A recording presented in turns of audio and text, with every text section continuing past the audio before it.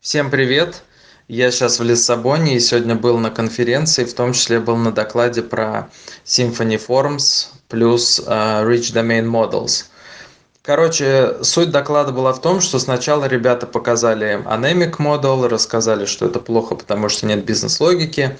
Потом показали, что такое Rich Domain Model, и показали способы решения проблем, которые возникают при работе с формами.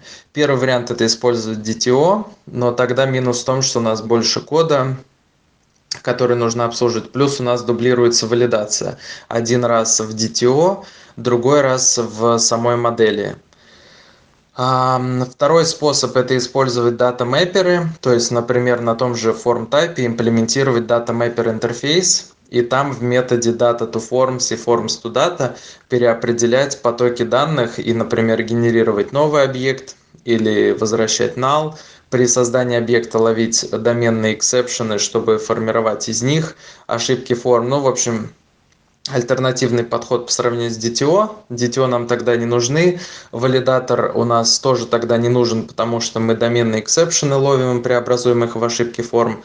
Но минус здесь в том, что у нас все тогда будет в дата-мапперах, в которых не так просто разобраться. Плюс там вот этот костыль в виде итератор to array, потом вот эти потоки данных как-то нужно преобразовывать. В общем, все это выглядит не очень, и все равно кода писать много. Плюс тестировать дата-мапперы довольно-таки трудно.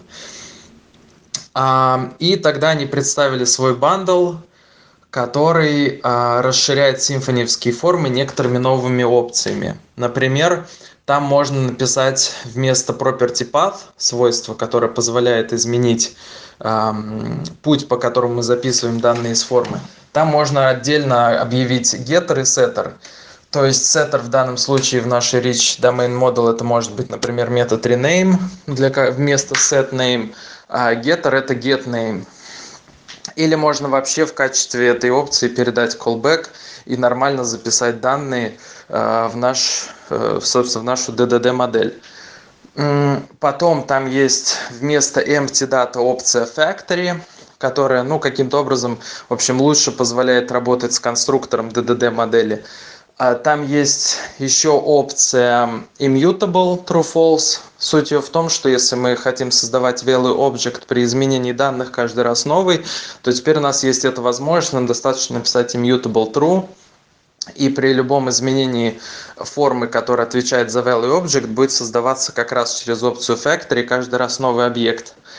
И плюс там есть еще опция, которая работает с эксепшенами и автоматически, то есть там указывается, какие эксепшены мы ожидаем, какие эксепшены мы считаем валидаторами.